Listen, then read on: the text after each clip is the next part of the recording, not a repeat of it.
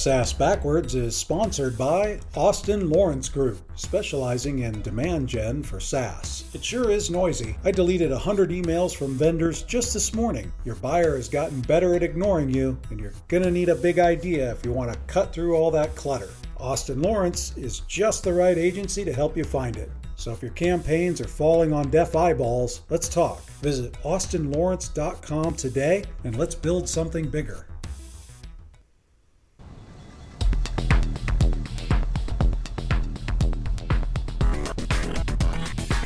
Welcome to the SaaS Backwards podcast, where we reverse engineer the success of fast-growing SaaS firms and explore strategies CMOs and CEOs are using to drive their businesses forward.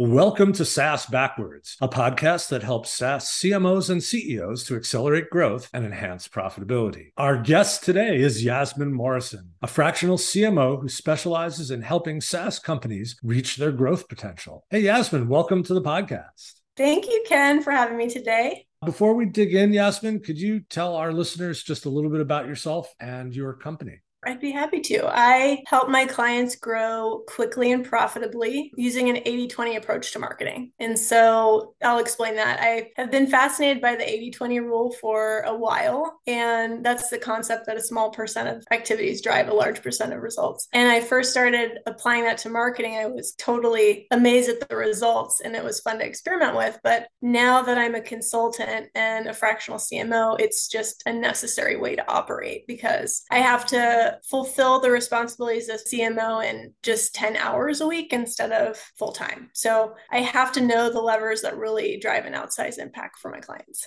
That's awesome. And it makes a lot of sense. You know, if you have a finite amount of time and you're expected to make real impact, you got to focus on what's going to work. Exactly. So let's go right into it. One of the things we talked about in our prep session was how you go about uncovering the low-hanging fruit. And I feel like that's an evergreen topic. And we can't get too good at kind of revisiting, even if you're not new in a job, it seems like that's a good thing to keep doing is to keep looking for low-hanging fruit. So how do you go about doing that? No, definitely. And new 80-20 levers pop up all the time. If you're doing it right, you're experimenting, you're finding new things. So I found that the first step is a mindset shift. If you don't have this mindset shift, the other stuff I'm going to tell you isn't going to work. So I think about marketing like an investment portfolio. And this is actually the opposite of what many companies do, which is checklist marketing. And checklist marketing would be, we should be on every social channel. We should have a newsletter for every market segment. We need to go to all these conferences. Everybody has a different idea of what marketing should do, and it just all gets added to the list. And that's why checklist marketing typically happens by accident because things keep getting added to the list and then they never come off. So a classic example that I see pretty much everywhere I go is the CEO says, okay, let's get on this new social media platform. They like this new and shiny thing. And a year later, marketing is still spending time on it. There's not great results from it, but it was the boss's idea. You know, they've invested that much time in it already. The CEO probably forgot about it a long time ago and doesn't really care, but now it's part of the checklist. And so it just doesn't come off. And the checklist marketing is a recipe for getting a low return on your marketing spend.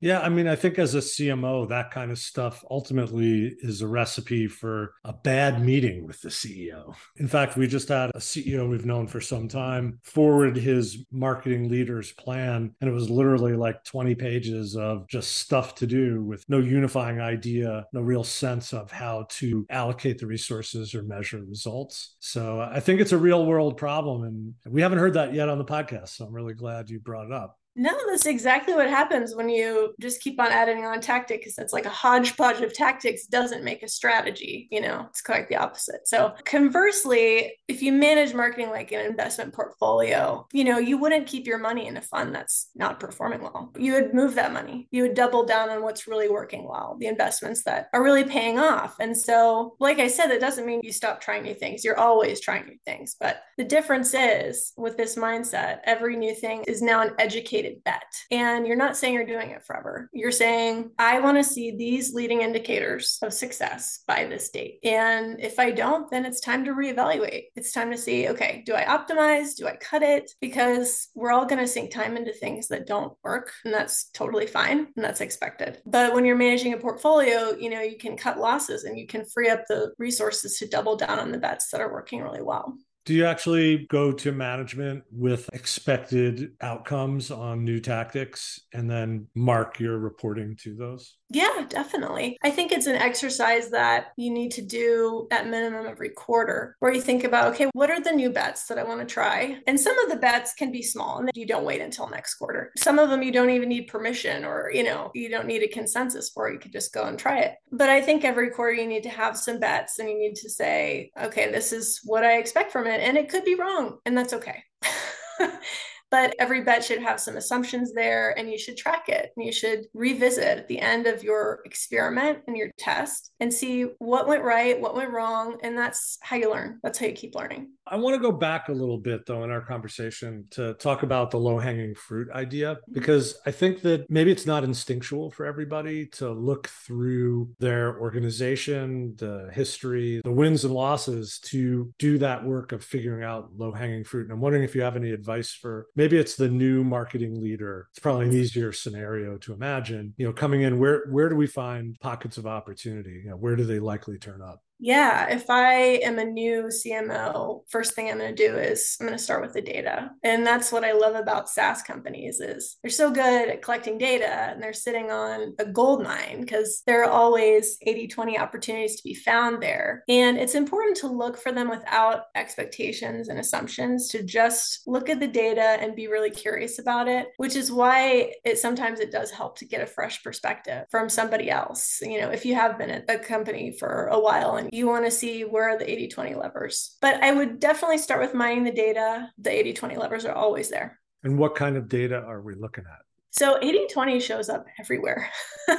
Depending on your specialization, I'd start with whatever you're most comfortable with, because most CMOs, they grew up in one part of marketing, right? You might have just a knack for content marketing, in which case I would look at how to do a content audit and how to look at landing page stats and email stats and all that stuff. So it's important to start with something you're really familiar with and be able to know your way around the data.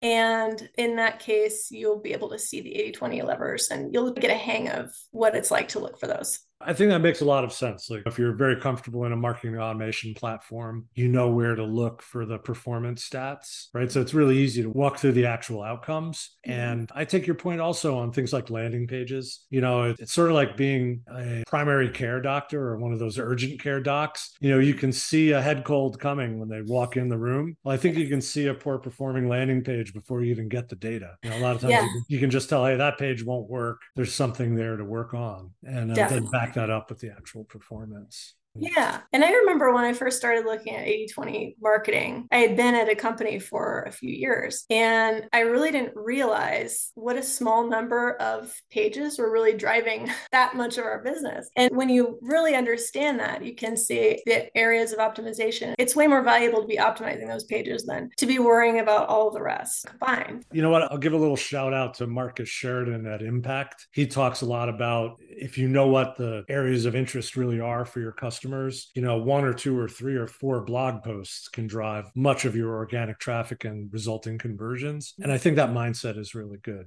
What's actually getting the job done and maybe not worrying as much about everything else. Yeah, exactly. So it sounds like also if you're a new marketing leader, you have to educate management in this thought process too, right? Yeah, definitely. Because like I said, checklist marketing happens by default. I think you have to sort of manage up in this case where you say, this is the way that marketing should be run as an investment portfolio. This is the way I'm going to track things and we're going to make bets. And we're going to do this quarterly. It should be regimented. People will catch on. When you give them a framework, you give them a structure, it starts to make a lot of sense. But absolutely, a lot of companies have never seen that type of marketing and they don't know that's the way to do it. And I also like that idea of managing the CFO because now you're starting to speak their language up front. And as you move through your planning and execution, CFOs can either be your friend or they can be a big roadblock to getting things done. So I think if you're constantly demonstrating demonstrating some intellectual rigor and discipline that's going to help you with those people. When I implemented this at a past company, the biggest fan of the BETS framework was the CFO, because marketing is often such a black box, and they're saying, oh, okay, you're putting this investment in here, you're expecting to get this return, you're monitoring it to make sure that you're on track for success, or if you're not, then you might cut it. You're speaking the CFO's language in that case. Yeah, I think that's a really important insight. And I think a lot of marketing people kind of try and stay out of the CFO's office. And I wonder if that's the smartest move. We had Jay Gaines on the podcast quite some time ago, and one of his earliest successes as a marketing leader came from recruiting the CFO into the planning. Yeah, I think also if you are thoughtful about sharing the wins, because if you don't come out and say, wow, this customer advisory board really drove way more business than we ever expected, he's not going to know.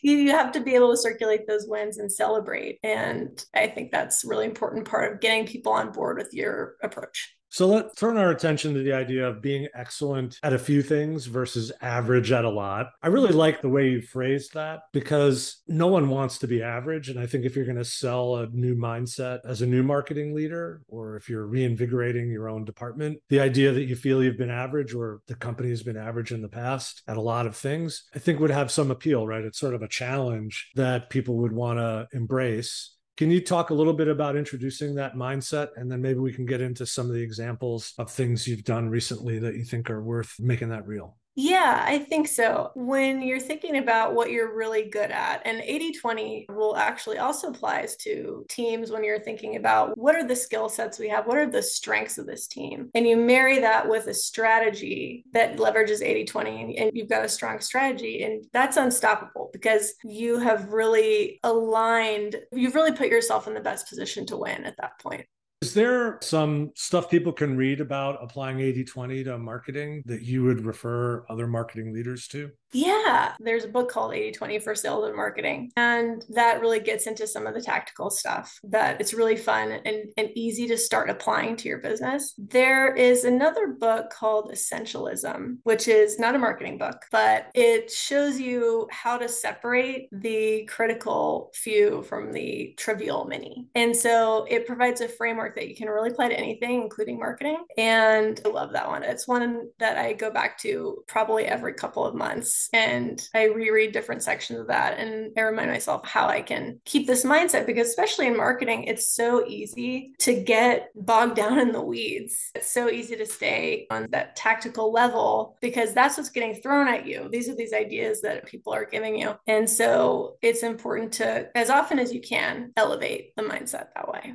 Thanks for those recommendations. And let's get into some of the examples that you wanted to talk about of things that really can pay a lot of dividends. And one of the things you talked about was a customer advisory board that you've implemented at a client recently. And I think that it's good to understand what that means to you, what it meant in this situation, and how we could evaluate the applicability of a situation we might find ourselves in.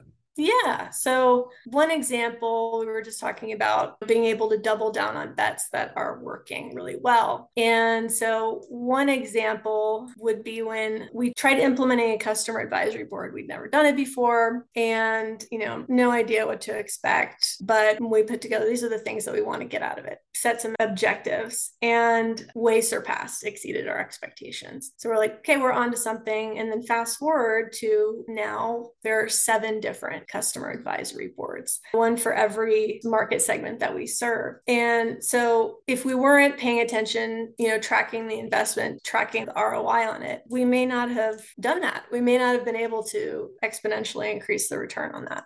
So what are the kind of key things to make an advisory board valuable for a SaaS company? If we're going to take a run at it, right, we're going to make a bet. What are the essential components that you think a good advisory board should have? Yeah, we could easily spend a whole episode on CABs, but I can give you the tips of the waves. So when you're just starting out, you want to think about who are your best customers, the people that you would clone if you could, because they keep buying from you, they keep referring other customers, and you want to put them in a room and just start with one meeting. And you want to roll out the red carpet for these people. They are your best customers. You want to make them feel really special and important. It can't be all about your product. This is about adding value for them, about listening more than anything, about giving them a group of their peers that they can talk to, because they get that sounding board when they get the group of peers, and you get to hear all those issues firsthand, all the pain points, right? You get to ask questions, you get to ask follow-up questions. It's like the new focus group. It's focus group of your best customers, and you get to tailor your product to solve those issues. And so if you think about it from that mindset of how can I add the most value, bring in guest speakers, maybe let the CAB members present to each other and share their wins and things that they're seeing in their market. That's when it becomes an event that they're really looking forward to, and they will add that much more value for you. Yeah, it's interesting. I think many of our clients have almost been afraid to do this. And I think if you go back more than 4 or 5 years ago, there was no G2 or Capterra for these folks to register their likes or dislikes of the products they use. But now there's almost no reason to not do an advisory board, because they're airing their concerns either in these public forums or in completely private groups that they participate in. So it's almost preemptive if you think about it. Get these folks in a room, get them talking about their likes, dislikes, the things they wish they could accomplish, the things they have accomplished and how, and gain the benefit of hearing it firsthand, and also maybe keeping the bad news out of things like G2. Yeah, definitely. And I think when you have that open, candid feedback, you're going to stumble upon opportunities to innovate your product that you didn't even think of, pain points that you're not even addressing yet. That's one of the best benefits of a customer advisory board, is being able to merge that with your product roadmap and really prevent a lot of wasted time and resources and ideas that you think are really going to be a hit with your audience, but maybe not.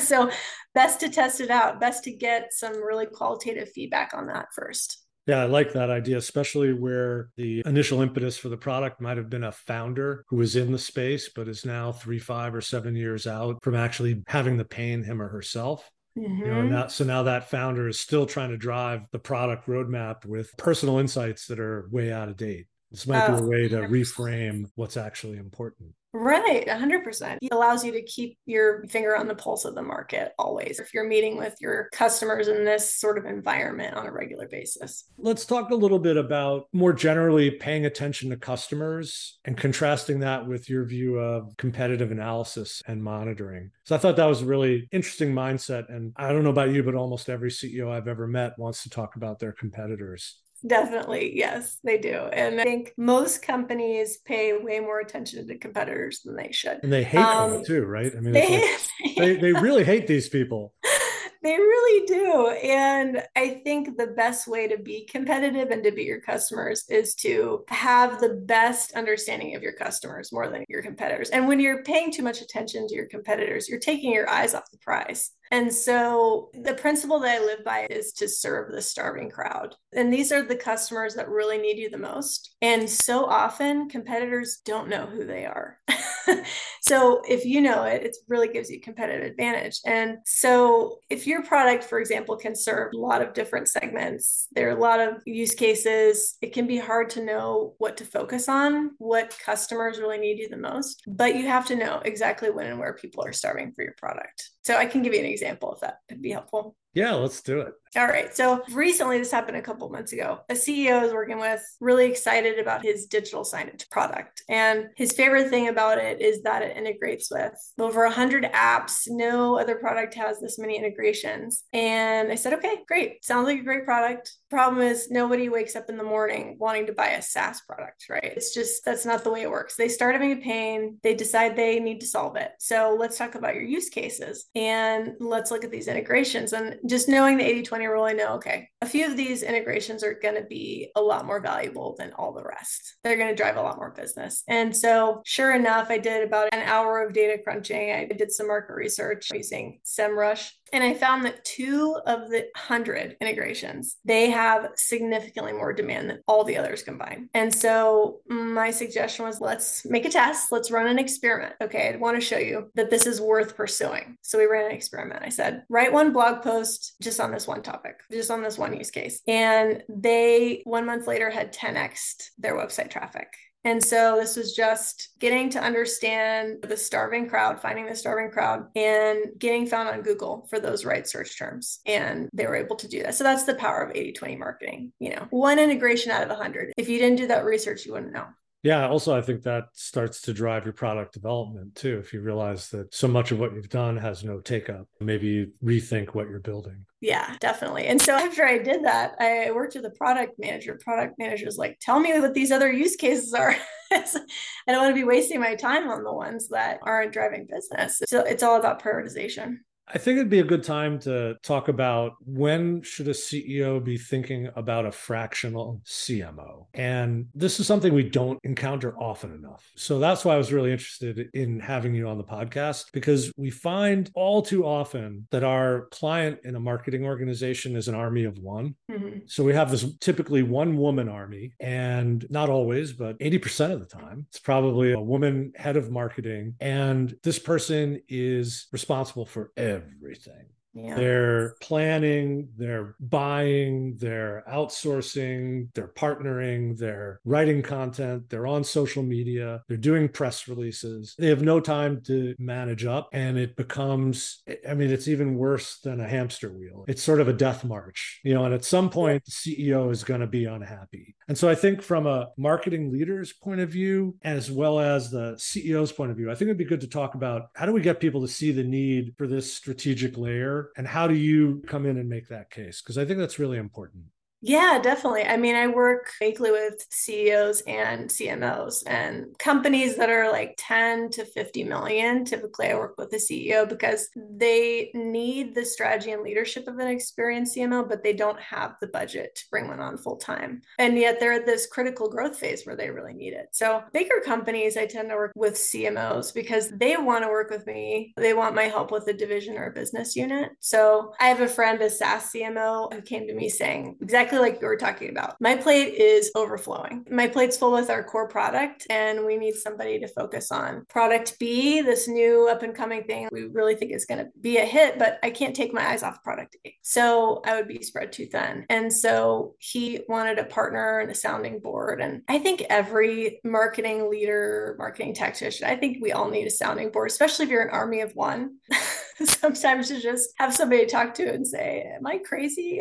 How do I navigate this? How do I do that? So that's typically where I think it makes sense to bring in a fractional CMO in both of those cases. Yeah, I want to dig in just a little bit more on the one person army, because it's common, right? I mean, this is a really common thing, especially at the lower end of that revenue range of 10 to 50 million. We find this person and they literally have every responsibility. Yeah. And I think it's actually might be a really good survival tactic for that person to bring in someone else, first of all, to carry their water with the CEO, to make the case that they've been making already, usually. I mean, these people are pretty smart. So maybe they've, along with the 5 content items to approve, I want to talk to you about these strategic things, and the conversations sort of get muddy. And I think having someone else to carry the strategic conversation and say, yeah, Mr. and Ms. CEO, all these things are true, but here's the 5 things we need to do, and here's how they should be measured. Again, I think that marketing leaders already had that conversation, but hasn't been heard. And I think a lot of times, certainly I know we've been brought in to validate what's already pretty well understood. And I wonder if that happens with you too. 100%. It does happen.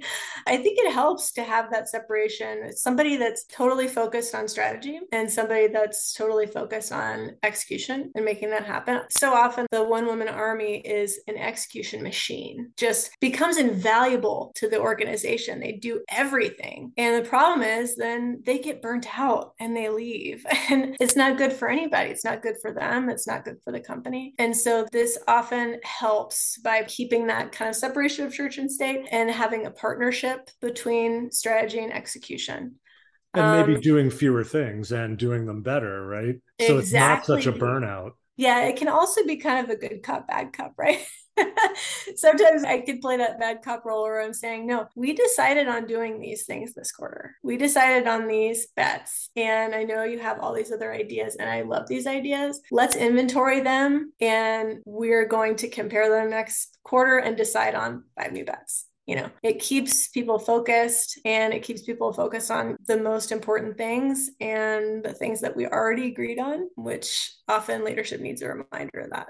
I also think it's good for the marketing leader to bring that kind of resource in. First of all, you're not a threat to them. It's not like you want their job. No. And you also don't want to work there full time, right? That's not your goal. Mm-hmm. So I think it's almost a threat-free way to get the CMO level skill set if you're that marketing leader who's executing everything. It just seems like a lot of opportunity. Totally. No, that is a great point. I think that it can be really helpful for the one-woman marketing army because honestly, I have been a one-woman marketing army for several companies, and I decided there's got to be something better than this. There's got to be a different way to do this. Absolutely. So if those one-person marketing armies want to get a hold of you, what's the best way to reach you, Yasmin? Yeah, connect with me on LinkedIn. I love meeting new people. I love just bouncing ideas, having conversations. Just tell me what you're working on. Tell me that you heard this podcast, so I know it didn't go out into the ether. So yeah, that would be a great way. You can also visit my website, resoundconsulting.com, learn a little bit more about what I do and how I might be able to help you. But yeah, I would love to connect. Thanks so much. It was a great episode. Every moment was high value. Thanks so much. And if people want to reach me, I'm on linkedin.com/in/Ken Lempit, or check out our website at austinlawrence.com. And please subscribe to the podcast wherever you get your podcasts, and tell Yasmin you heard it here first. Thanks so much, Ken. Yeah, thank you so much. Really appreciate it. And until the next time, thanks everyone. Thanks for listening to the SaaS Backwards Podcast, brought to you by Austin Lawrence Group. We're a growth marketing agency that helps SaaS firms reduce churn, accelerate sales, and generate demand. Learn more about us at www.austinlawrence.com. You can email Ken Lempit at kl@austinlawrence.com about any SaaS marketing or customer retention subject. We hope you'll subscribe, and thanks again for listening.